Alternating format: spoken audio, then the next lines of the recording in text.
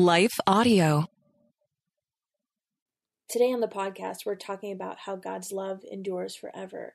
And from the perspective of the psalmist, we look at that from creation onward, but it looks forward to what's going to happen at the cross. And what we know as believers today is that ultimately the way that God reveals his love to us is through this enduring love that lasts forever, that offers redemption on the cross. So we're going to talk about that and more today. Stay tuned. Hey friends, welcome to the Hearing Jesus podcast. Do you sometimes doubt if you're truly hearing God's voice or if it's really your own? And how do you know the difference? Do you ever struggle to feel confident in your relationship with God and what he says in his word? Do you sometimes feel stagnant or like maybe you hit a wall in your spiritual life?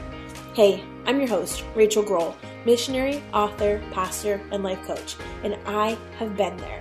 I too was doubting God's voice in my own life. I felt insecure about my relationship with him, and I wanted to be obedient to what God was calling me to do, but I wasn't quite sure how to figure out what that was. I felt like I was wasting time trying to figure it out, and I just wanted a way to understand his will for my life. The answer for me was found in the pages of the scriptures, as I learned how to understand what they were actually saying.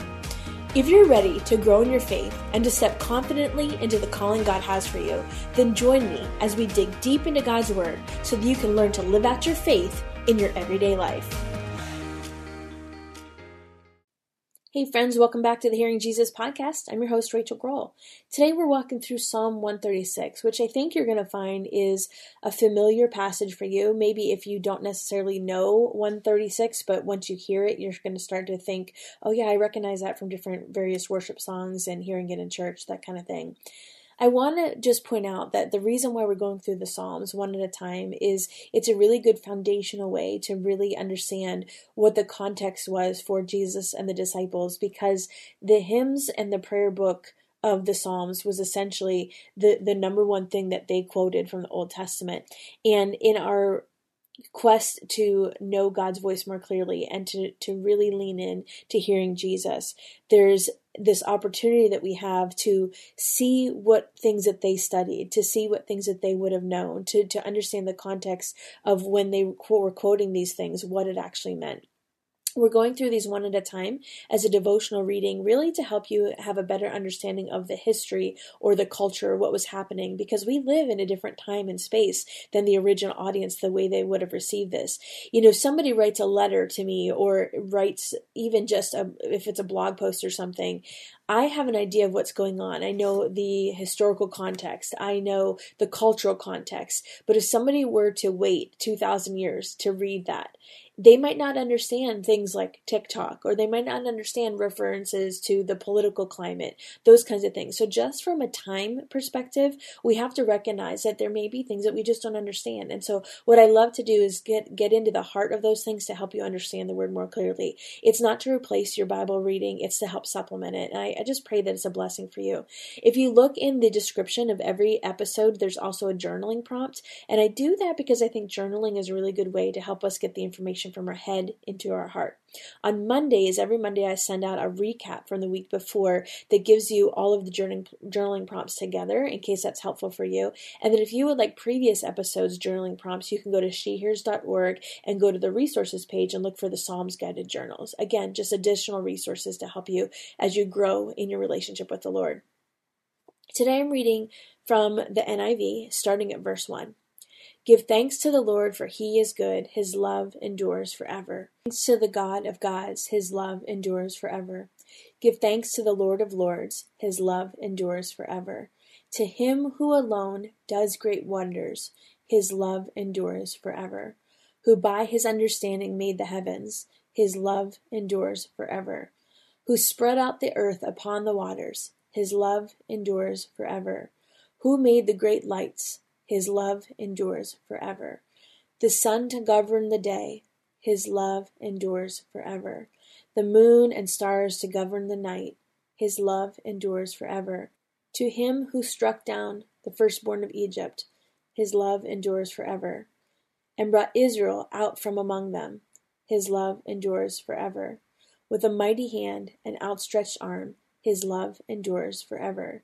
To him who divided the Red Sea asunder. His love endures forever. and brought Israel through the midst of it. His love endures forever. But swept Pharaoh and his army into the Red Sea. His love endures forever. To him who led his people through the wilderness, his love endures forever. To him who struck down great kings, his love endures forever. And killed mighty kings, his love endures forever. Sihon, king of the Amorites, his love endures forever. And Og, king of Bashan, his love endures forever. And gave their land as an inheritance, his love endures forever. An inheritance to his servant Israel, his love endures forever. He remembers us in our low estate, his love endures forever. And freed us from our enemies, his love endures forever. He gives food to every creature, his love endures forever. Give thanks to the God of heaven, his love endures forever. Well, obviously, I think if we were to notice a theme, it would be that his love endures forever.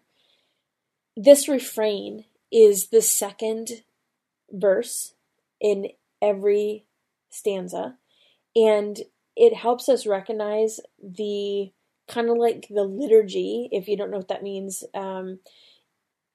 it would be like if you haven't experienced this in church, maybe some more conservative churches or old school churches, then it would basically be like the leader, either the worship leader or the pastor, or in this case, probably the priest. They would speak the first half of the verse, and then the congregation would respond with that refrain, the second half of the verse. And they would do this in a way to give praise to God. Remember, we've been talking about love in terms of hesed.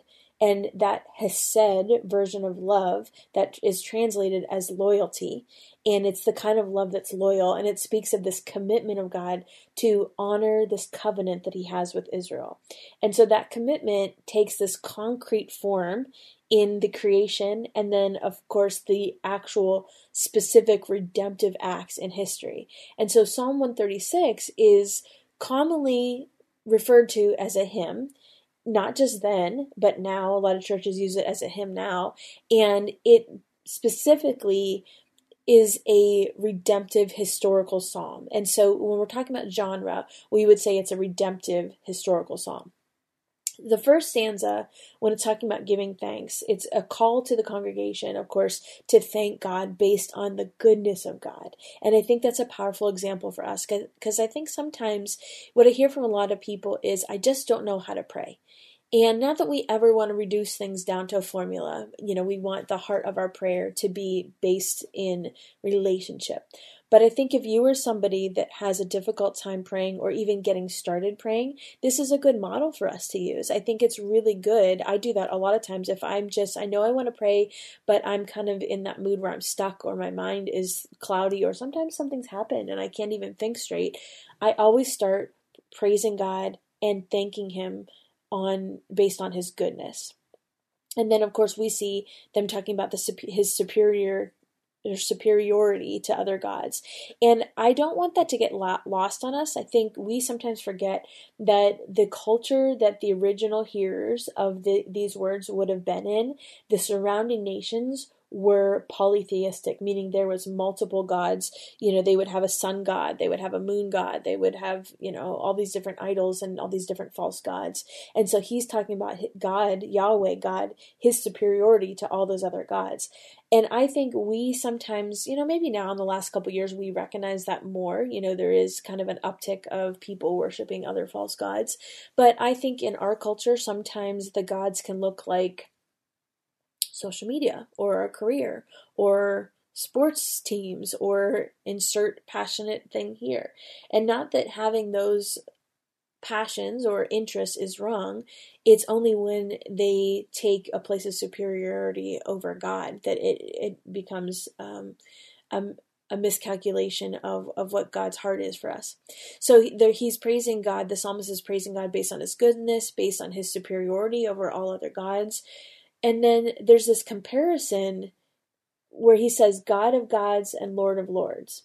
And I think that's important to point out, because that is a description that makes sense when you are in a climate where there are multiple gods that people are worshiping. But it also sometimes refers to other spiritual beings. So that lowercase g, God, sometimes refers to angels and demons. So the bottom line here is that God is superior to all of those things. I want to take a quick break, and when we come back, we'll continue talking about this psalm. Stay tuned. So as we move on to the next stanza, it's talking about how God creates. And so this section, verses 4 through 9, is really beginning by ascribing thanks to God, who is very unique in his great wonders. And so the great wonders are, it starts in verse 5 where it starts talking about those. But he talks about God's creation as an act of wisdom. And so here the word, depending on the translation you're using, the word is understanding, but it's connected to wisdom. And so that helps us remember that the creation is ordered. It's not just random. It's bringing order to the chaos.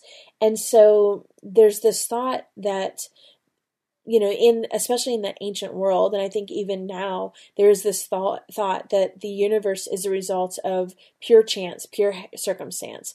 But what we know from Scripture is that that's not the truth at all. It says that Yahweh laid the foundations of the earth with wisdom, and he established the heavens with understanding.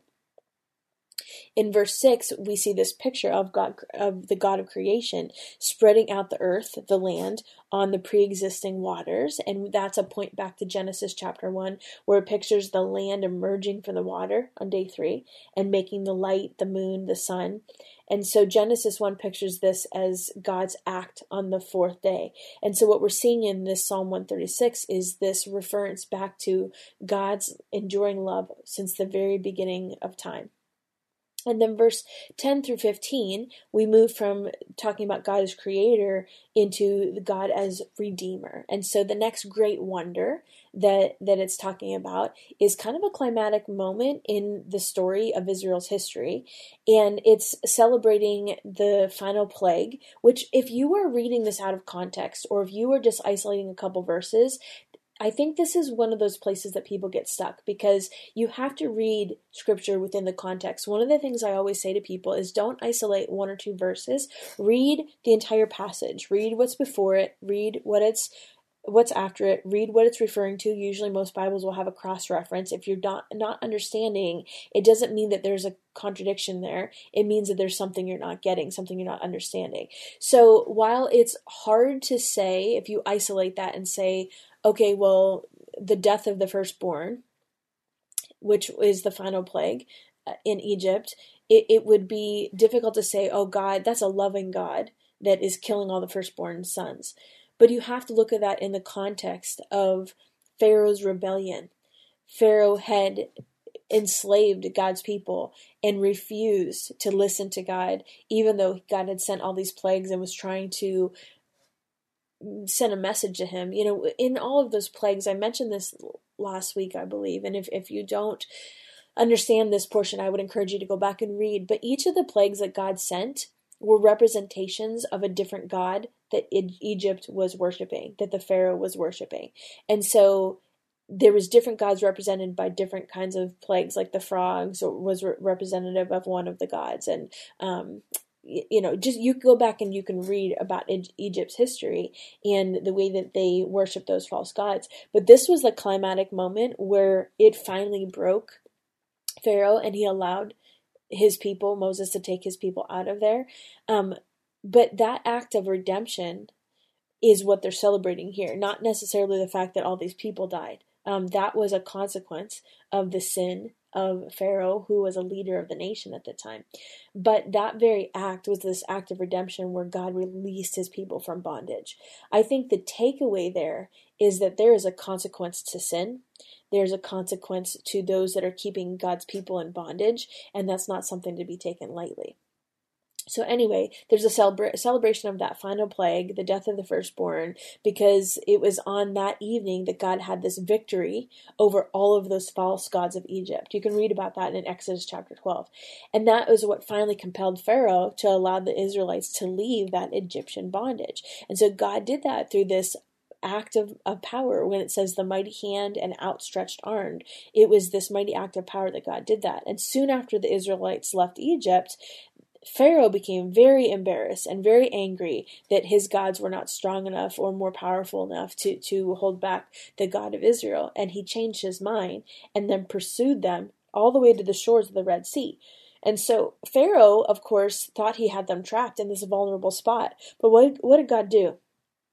God actually directed Moses to go there and to display this great glory of defeating the Egyptians in such a dramatic way, where we remember the story, we all learned it in Sunday school when we were kids, where God parted the waters.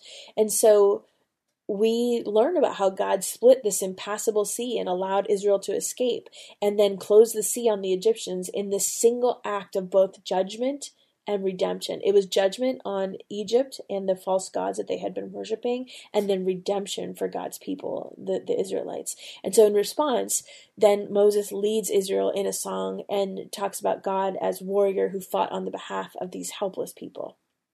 So again, all of this is looking back to God's love through the history of Israel and how God worked on their behalf in seemingly impossible situations. Again, I think that's a really good model for us if we are stuck and not knowing how to pray, or we can't bring it to mind how we're, going to get through this prayer time. I think prayer is hard for a lot of people. We can look at, number one, praising God for who He is, praising God for the creator that He is, and then praising God for the way He has redeemed our lives, either historically throughout the pages of the Bible or in our own lives. And then down in verse 16, it moves on to talking about His guidance. So after the people of Israel have passed through the Red Sea and they find themselves in the wilderness, the psalmist is not talking about all of the ups and downs of the wandering that happened in the wilderness. Instead, he's talking about how God guided them, and he's choosing to focus on God's guidance during that period. And we know that there was a lot that happened, but yet, regardless, what happened was God remained with them, and He guided them through that whole season. And, if you don't remember, you can read in Exodus chapter 13, it says that the Lord went ahead of them in a pillar of cloud to guide them on their way. And then at nighttime, He was a pillar of fire to guide them. So to show them where they should be going, there was a pillar of clouds during the day and then a pillar of fire at night to show them exactly where they should be traveling, so they could travel by day or by night. And so He made His presence known also in the Ark of the Covenant that went ahead of the Israelites as they were going on this journey. And then 17 through 22, it's talking about how He is the conqueror. And so the psalmist continues to talk about this redemptive history. And now he's thanking God for this gift of land through the conquest and the settlement. We read about that in the book of Joshua. And then he speaks generally talking about the kings of Canaan, which that's Joshua chapter 12. You can read more about that. And then he talks about the victories in the Transjordan region, where he's talking about the regions of Sihon and Og. And then you can read about that in Numbers chapter 21. And what he's doing is he's talking about these victories that are a result of God acting and warring and fighting for them on their behalf. And then verses 23 through 26, it goes into finishing up the psalm with talking about God as the provider. And so the psalmist is basically calling on the people to have a heart of thankfulness when he's talking about God's actions for His people. And so the Lord remembered them when they were down, when it says in our low estate, He's talking about how God remembered them. And remember, we're talking about this idea of remembrance in these last couple Psalms. We've been talking about this. Remembrance means more than thinking about it in your mind. In that culture, remembrance implied an action. And it's talking about how God acted to alleviate their suffering. So it wasn't just thinking like, okay, God is thinking about them, but He's acting on their behalf. This act of remembrance is an active participation in their lives. And so in verse 24, it specifies those actions and is talking about deliverance from the enemies. He's talking about the Exodus. He's talking about the conquest. And he's describing those as concrete ways that God remembered them as His people. And then God continues to care for them in the routine and the everyday with things like the provision of food. And then, again, I think this refrain helps us to recognize His love endures forever, that throughout all of it, and then moving forward throughout the rest of their lives, God's love remained this constant that they could depend on. We know that God's love does endure forever. And so while the psalmist is looking back to creation and then these acts of history where God has demonstrated his love for his people, he's calling on this covenant community to join him in worshiping God through this act of celebration that remembers all of these events. I think that's a powerful example for us today because his love endures forever. And so as modern day readers, we can read Psalm 136 and then we can look back over this long expanse of history where we've seen God's redemptive thread throughout the pages of the scripture, and then also remember how he's done that in our own lives. We're able to look back and see these redemptive acts that he did on the cross even, and then the way that he's done that in our own lives. And I think what this encourages us to do, because the psalmist is looking back, but he's also looking forward. He's looking forward to this perspective of how God is going to continue to have a love that endures and is faithful. And so this expected redemption is going to happen in the future. We can do that too, because we see even from the period of time where the psalmist is writing this, looking forward to the redemption of the cross, we know that God's nature and character does not change. So if he was a God of redemption whose love endured in the past, he's going to be a God of redemption whose love will endure in the future. I think that is the lens by which we need to read Psalm 136. So given that insight, I'm going to go back and start reading again at verse 1. It says, "Give thanks to the Lord, for he is good. His love endures forever. Give thanks to the God of gods. His love endures forever. Give thanks to the Lord of lords. His love endures forever. To him who alone does great wonders, his love endures forever. Who by his understanding made the heavens, his love endures forever. Who spread out the earth upon the waters, his love endures forever. Who made the great lights, his love endures forever. The sun to govern the day, his love endures forever. The moon and stars to govern the night, his love endures forever. To him who struck down the firstborn of Egypt, his love endures forever, and brought Israel out from among them, his love endures forever. With a mighty hand and outstretched arm, his love endures forever. To him who divided the Red Sea asunder, his love endures forever, and brought Israel through the midst of it, his love endures forever. But swept Pharaoh and his army into the Red Sea, his love endures forever. To him who led his people through the wilderness, his love endures forever. To him who struck down great kings, his love endures forever, and killed mighty kings, his love endures forever. Sihon, king of the Amorites, his love endures forever, and Og, king of Bashan, his love endures forever, and gave their land as inheritance, his love endures forever, an inheritance to his servant Israel, his love endures forever. He remembered us in our low estate, his love endures forever, and freed us from our enemies, his love endures forever. He gives food to every creature, his love endures forever. Give thanks to the God of heaven, his love endures forever. Oh, Father God, we recognize that your love endures forever.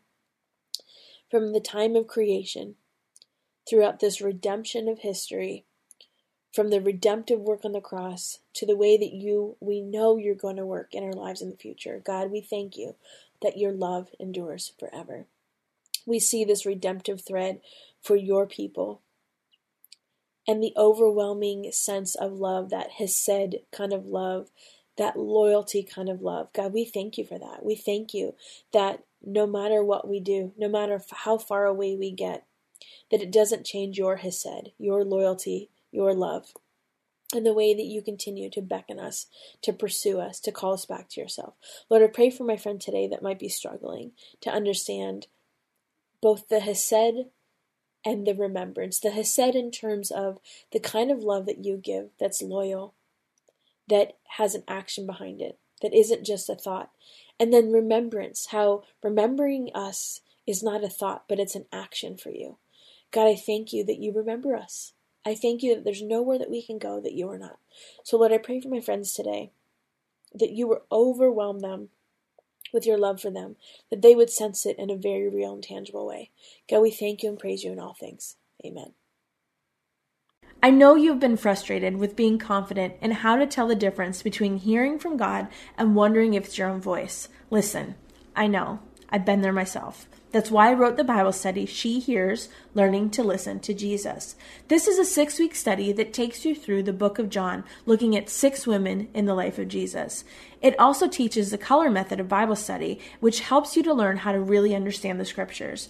I include lots of cultural and historical information, and it really makes these familiar passages of scripture just come alive. This is a great study to do on your own, to do with some girlfriends, or even some teenage girls, and it will help you really gain the confidence in how to hear from the Lord and set you up with some tools that will stay with you long after the study is over. You can find that on my resources page at shehears.org, where there are also some really good resources to help you in your spiritual growth. I pray that they are a blessing for you. I want to take just a second to thank the team at Life Audio for their partnership with us on the podcast. If you go to lifeaudio.com, you'll find dozens of other faith-centered podcasts in their network. They've got shows about prayer, Bible study, parenting, and more.